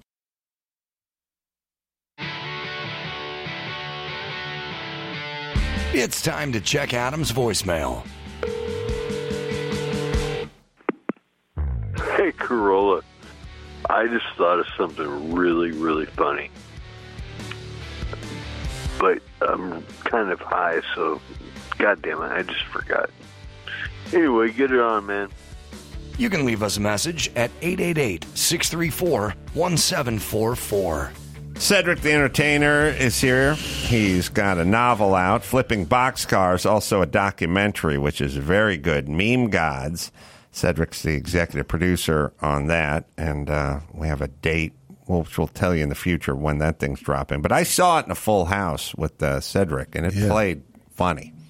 Yeah, man, it was good. I think that was a really a fun idea that we've been developing for a while, and then Nate, your guy, came in and helped produce and made turn it into a thing, man. So it's all about the world of memes, and I mean, that's the biggest way that one of those new forms of getting art and news. People like really creative, coming up with memes and sending them to you, making you laugh every day. So we thought we'd feature it and do a documentary on it. It was pretty cool. I think we have a couple of clips, by the way, to play. We have the faceless. Oh, this is Eliza Schlesinger. Yeah. Or Liza. So. Howie Mandel's going to be in it too. Cedric, Neil Brennan. Yeah, it's a lot of good names. Yeah. The people that make these are tapping into something incredibly intelligent and smart in terms of like scathing social commentary. A meme artist? I don't know who they are. Is a funny person that has the best memes or the best content. In my mind, they're all young. They're all handsome. They all got great deals, and Sprite pays them a lot of money. I don't know why it's Sprite. I don't know where these come from, but these are funny. Like, I don't like when real comedian friends of mine send me memes. I don't think they know that, like, there's a meme industry teaming up just beneath the surface. No one knows you, memers. You're faceless. You're not known. Do something. Put your face next to your meme. Yeah, like not a lot of people get credited for memes, and they get shared all over. It's a business too, and we found out like that's a really a big part of it. It's a lot of anger there, a lot of aggression about someone stealing a meme and kind of placing it up as their own. So that whole idea of reposting or giving me my credit, what are they doing? Tag me. You got to tag me, man. Right. You can't just put my thing up without tagging me. You're like, whoa. Like it's a knockdown, drag out kind of thing. It's like jokes. I mean, they are jokes, and it's a cutthroat industry. Yeah, and there's always a thought that as a comedian, whenever you see a really funny meme, you go, "Oh, why didn't I think of that?" Yeah, that's so true. It's a real why didn't you think of it? When you hear a joke that's funny, you think sometimes why didn't I think of that? But comedians have so many different styles that you go, well, that really wouldn't work for me. Yeah. That's his style, But in a meme, you see the picture of it, and it's so concrete. You go, I should have thought of that. Yeah, and it's funny. And there's more now. Bless you, Cedric. Yeah. There's more. I mean, they just keep coming. I mean, it's the quickest way to consume comedy right now. I mean, man, and when you get them, you love them. Like a really good one every day. Like someone sends something over that's really funny. You like, man, this is it's effective. It's just so unique and right to the point. Right, you always appreciate somebody who can really do it. It's like a logo. If it's effective, it's in a way. It has to be simple. And you have to be able to read it from a highway going 70 miles an hour. Because that's when you know what it is. But there's a certain genius in simplicity. And it's like a brilliant logo is that way, and a brilliant meme is that way. Everyone gets it. Everyone knows it. And no one, you won't be confused by it. And you won't disagree with it. You'll know exactly what it is. Yeah, so it was really great to feature these guys for that reason, and and I think this movie should it should pop. The documentary people should enjoy it. It's funny. Get it out there. There is tons of laughs in it. And I know you guys talked about the Michael Jordan meme in the movie.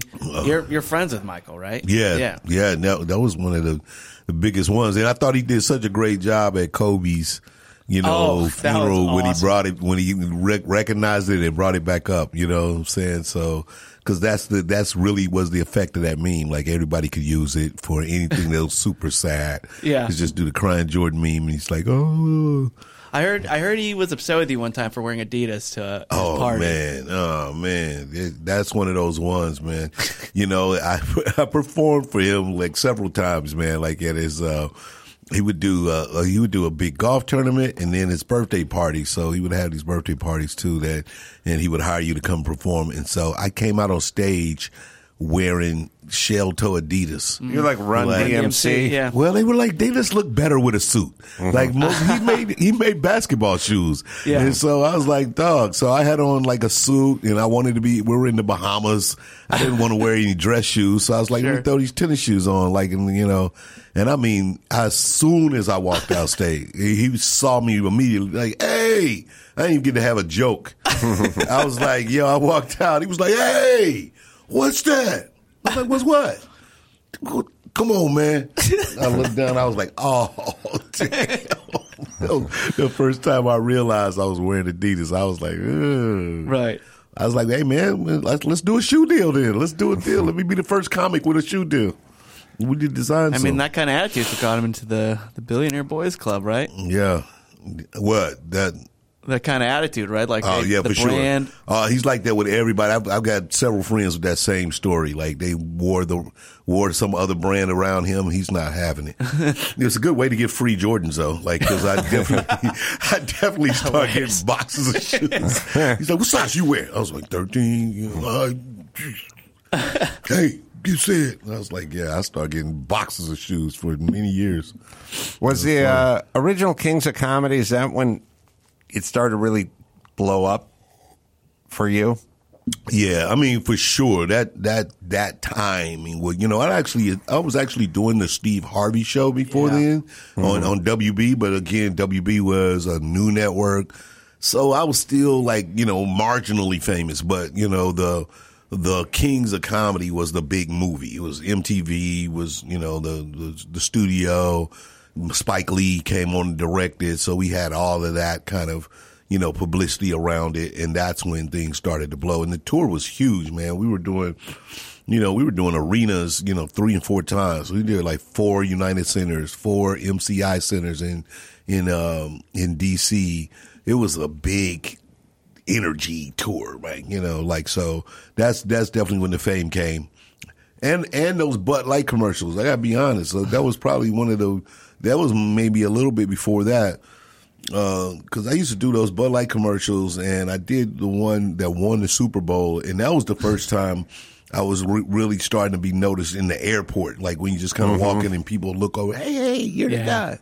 Cool. Yeah, so that was a little bit right before Kings, I think. I mean, that was a legendary tour, and I remember it playing in theaters. Like this was a movie then that would play actually in national chains. But then I heard that you guys didn't do a tour because there was a beef between Steve and the late great Bernie Mac. Yeah, well, we did the tour before. We didn't go again. We never did a second one because those two they had a little something that they didn't get along with each other for a minute there. I don't know. Nobody knows what it was about. I don't even think in hindsight when you think about it, probably wasn't even anything. Everybody was like, what were we even mad about? But hubris, attitude, who's the man and why, and all that kind of stuff. How'd they work out? Who opened? Who went first? Did you guys rotate? Yeah. How much time you did? So we did the first year. The first year was just me, Bernie, and Steve as the main acts, and Guy Torrey. Guy Torrey was the MC. He MC and opened the show. Kept it going. And so I was first. I was the youngest one on the crew. Steve had just did like a big HBO special, so he wanted to go be last. That was the kind of feeling. Bernie had just did a national tour on his own where he had a whole band and everything, and he wanted to be in the hammock. That's what he called it. He was like, I don't want to work hard. I want to lay in the hammock. I'll sit back and relax. Sit back and do my thing and stay with me the fuck back. The hammock. The hammock. He's like, I'm in the hammock, baby. Yo, go ahead. And so he really wanted to do that the whole time. The hammock is in between? In between, where Right. it's like two big things It's holding you comfy. up and you comfortable. Right. You don't have to worry about it. And he did that the whole time, really. Even on the special, he actually was in that spot. When they cut it, they made him last because of language, but he, that night, after the second run of the tour, I used to go last. I was the last one on the show. So we just kind of did it like Bernie never wanted to go last. Steve ended up he wanted to host after the first run, and we added DL, and that's how we did the tour almost every night after that. How much time would you do? Everybody did 30 minutes. It's perfect. So it's perfect. Easy. It's the best, dog. And because you can write like some new stuff and have a good time, and as well as know that you got a solid show. But you can also, with a 30-minute set, write 2-3 new jokes and see if they work. And then if not, you got, this other few minutes to kill. Like, that was it. Hammock It was perfect. the new stuff in between the stuff that works. So you hammocked this. We're gonna make this an adjective. Yeah, I like it. We're gonna hammock everything. I did the Bernie Mac show with the TV show. Yeah, with Charles Barkley. That's a great show. I think. Yeah, he, and that was one that became motivated from Kings of Comedy because he did that little joke at the, in the existentials where he was like, "Yo, y'all scared of me? Y'all want me to do no show?" And the joke about having his sister's kids, all that stuff was how he formulated the Bernie Mac show.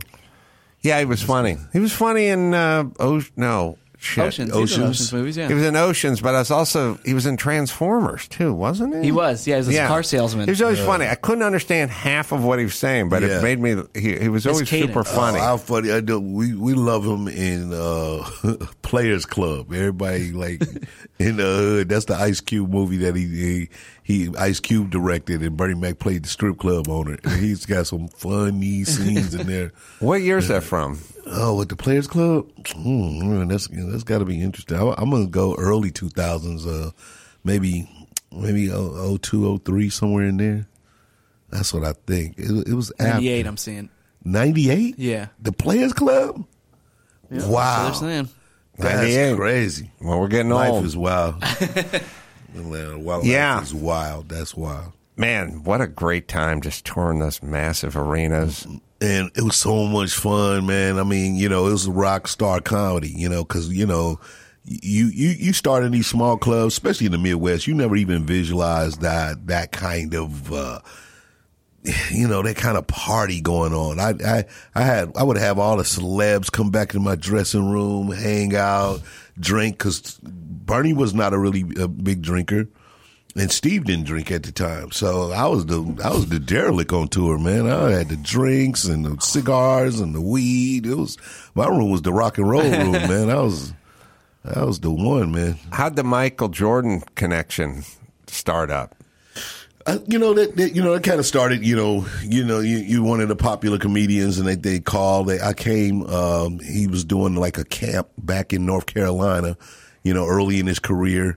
And I went to go and perform at the camp and, did a good job. We hung out, laughed, started, formulating a friendship. And that was kind of like it, so from there on out, whenever I was available, I was his guy. Like he just called and said to come. So what do you think about Scottie Pippen and his son and that whole thing? Like it. Larsa, you like it? Yeah. Do you like it? Come on, man. Let's Good for you. Let's find some old cougars and fall in love, man. No, I don't know, man. Life is nowadays. I'm definitely just more tolerant to what the world has. I have no opinion about people, man, because she actually is a very young energy personality. She probably was hella young when she was with Scotty. When you think about it, they had children or whatever, but. I think about her like when she was with Scotty, she was a young lady then, and now so she's like 7-8 years older than Marcus or something now. Did you find this weird, especially when you get older? But I mean, Scottie Pippen and Michael Jordan, like why aren't they getting along? Why isn't it Bernie Mac and Steve Harvey?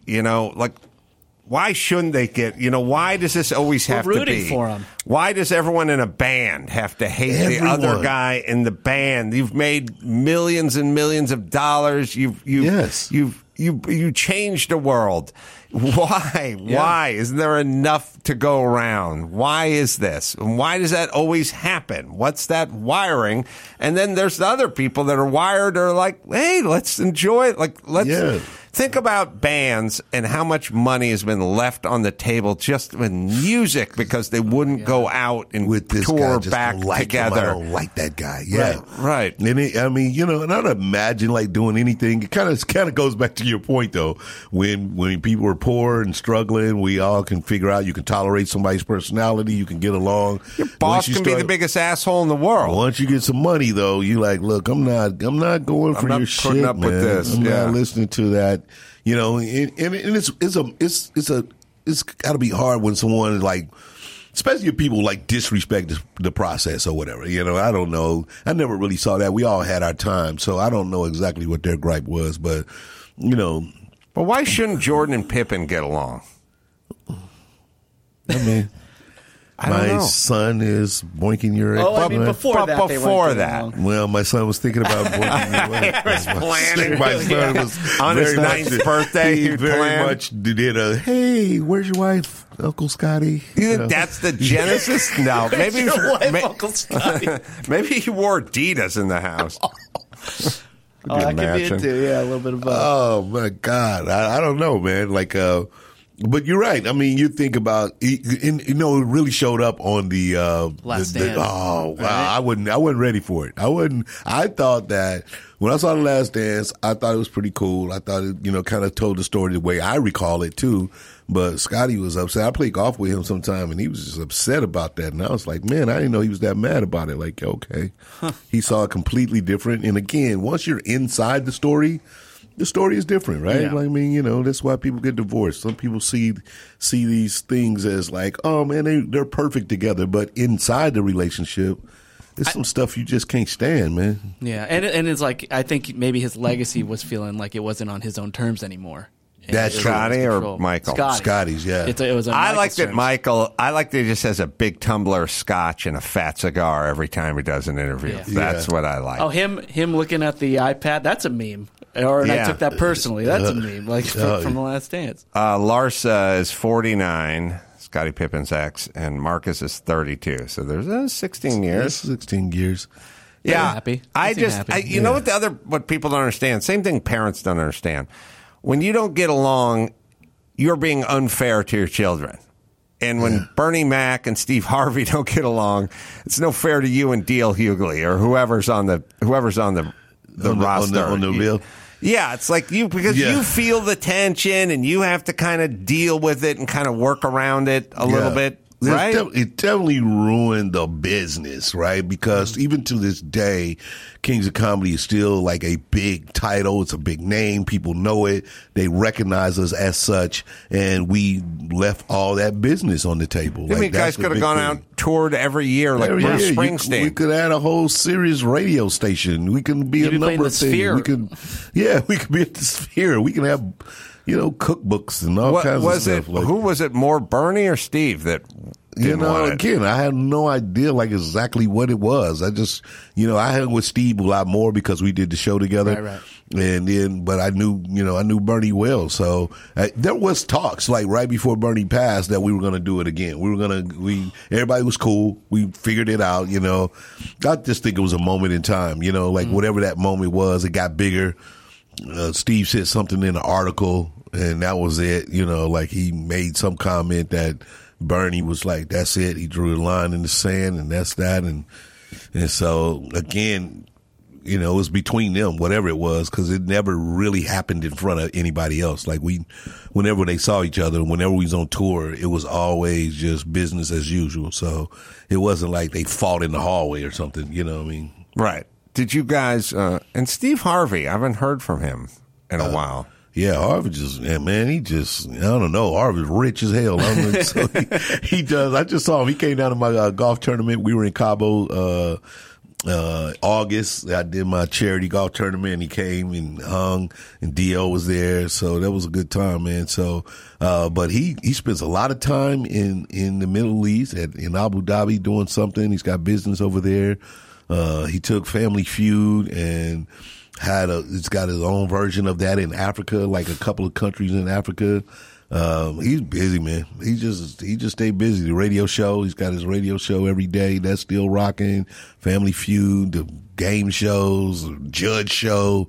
Oh, that's right. I love him as a host. Man, that dude is busy, man. Is D.L. Hughley, was he originally D.L. Hughley? It's Hughley, like so. Hughley. Yeah, when you spell it, it's huge, L-E-Y, Hughley. Because I've been arguing with someone about this for a long time. Yeah, thought it was hugely. We have to show the Hughleys. Yeah, the Hughley. Yeah. Oh, he did have the Hughleys, right? The Hugleys, yep. And he's I would say Hughley, and he'd say hugely. Yep. But then he said he changed Hughley, yeah. Hughley. Yeah, Hughley, yeah. All right. Yeah, so he's got and he's got his radio show still popping. We tour a lot still. We were just together last week in North Carolina. So he stays busy, waiting on this strike to go. He's got some TV shows in development, so, Oh, yeah, the actor strike's still going.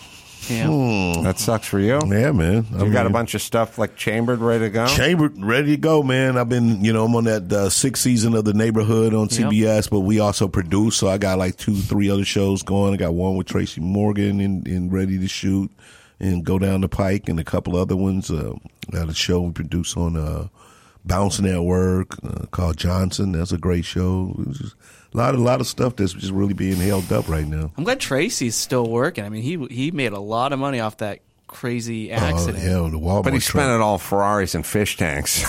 Huge fish tanks, man. He's a big fish tank guy. Oh my God, he went nuts with spent it all on saltwater tanks. Yeah, like literally with Jacques Cousteau in it, like just like down in there, like this dude's fish tank is crazy in his house. Octopus, big sharks, it's crazy.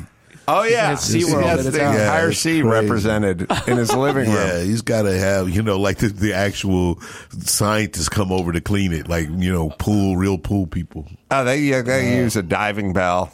I mean, it's a serious. Well, that's the move. When you run into that much money, you got to get a Ferrari and a fish tank. Yeah, several Bugattis. He's got Lambos. So many cars. Yeah, you get some Lambos and you get some fish tanks. I said Ferrari for alliteration. Yeah, Ferraris and fish tanks would be the name of his reality show, right? Nice. Yeah. I like that. Ferraris. Pitch that to him. I haven't talked to him in a while. Okay, I got that. I like that guy. Ferraris and fish tanks. Oh no, he's hilarious, though, man. When you started really raking in the big bucks, what was the first big thing you bought? Man, let me see. I bought a couple of houses like right away. That was kind of my move. But then the first thing that I went and bought, I bought a Rolls Royce cash. So that was, so, but not with my movie money or TV money. I went went on the road and got it. And so it was fun to do. That's cool. Because it was like the idea that car was like at the time it was like $420 or something.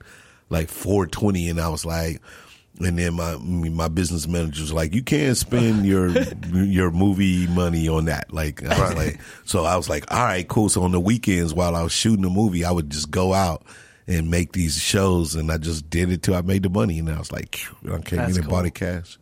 That was fun. What year was it? That was 2004. Wow. Yeah. Yeah. It was 2004, man. Just chipping away every weekend. Can't do that anymore. Yeah, little piggy bank. Do you still have the car? No, I traded it in. I kept that car about 10 years. So, 2014, 2015, I think I turned that car in. It was just starting to be, I wish I would have kept it. Of course, I love older cars now. I got a couple of them. And there's one that I wish I would have kept because I kept it real presidential and clean. I never put like wheels or anything on it. But, that advance in technology from 2004 to 2014 was enough to make go like, in this kind of car, I kind of want the newer shit. I don't know. So Tell us how bad you ate it on the trade-in. You know what? I didn't eat it that bad. Really? Good. Rolls Royces actually do well, and the more you keep it fairly original, they do even better. So for me, I think I actually considered it a win, man. Because I ended up getting like a Bentley, but I think they gave me maybe $160 for it. But you paid $420 for it. Yeah, right? but I drove it for 10 years. All right. I'm just saying, they drop. I drove it for 10 years, but 10 years at that, and then to get 160, and then you got your value. Yeah, and the next car I got was like a Bentley for like $230, so that knocked off half that. I ended up getting a Bentley for under $100. You know, like that's a win. Yeah. It's a win in car life. You know what I mean? That's you But know. you should have bought a fish tank. Because those things will double in value in that time period. All the dinners you could have. But I like, he's got like sharks in his. Oh, the I got Branzino? I got Branzino. Go on. Earn your keep. Yeah, I was not going to have this big old fish tank and not necessarily. I had to learn to be out like those Seattle dudes where I'm just throwing it across the room. Let's go. Yeah. Teach my son how to catch a big fish. What the hell are those guys called? They're called the mongers. Mongers. Yeah, you could hire your own monger. Mongers at home, man. Yeah. That's what Tracy should do. I've got to pitch hire that a monger. It's usually a white dude in bib overalls that are orange, and then you pull it out, and then you throw it to another guy in bib you got to have overalls. some kind of cool saying. Hello. Right. And You toss it. Chants, and then It's a they toss performance. it. Yeah, and they throw it pretty far. Like these guys are, they're not like messing around. I've seen them like toss one really far across the room. It's not like a. They're good. Yeah, I'm it's like accurate. that fish is flying, man. Precise. How often are you going out golfing? Usually a couple of times a month now. I don't. I used to go like at least every week. But now it's just life just picks up. Like I don't know. I've been watching DJ Khaled get into golf. Have you been seeing this? Yeah, I played in this tournament, so I've seen him. What do you think? No. No, good. No. Good. Khaled is a master marketer, man. He does nothing well. I wake up thinking about like, what would DJ Khaled do in this situation? Like, this would be like, he just knows how to market, man. He's like the best at it. Well, have you seen him play Bob Marley's guitar? No. Did they let him do that for real? He let himself do it. Oh, he's a good marketer. All right, let's go out on a high note of hating DJ Khaled. Oh. I always worry I'm going to run into someone who likes him, and then I'm going to have to act like I like him. He's the best. I love DJ Khaled, man. Meme Gods is the doc, and you can look for that coming out soon. Yeah, man. And then also the novel, Flipping Boxcars, that's available wherever you buy books. And you can go online and go to IamCedric.com, probably find out dates and projects and everything. All kinds of stuff. Everything there? All right. Thanks so much, Cedric, for joining in. I'm going to be in the Sacramento Punchline November 17th, 18th, but I think those shows are going to sell out, so you got to go now. Fargo, North Carolina, or North Dakota, I should say. Be at a theater over there. Just go to AdamCarolla.com for all my shows. Mike Finoia, Don't Let Me Down is the name of his stand-up special coming out this Thursday. And until next time, Adam Carolla for Mike Finoia and Cedric the Entertainer, Chris Max Pass saying mahalo. You can leave us a voicemail at 888-634-1744, and you can also get tickets to see Adam Carolla at adamcarolla.com.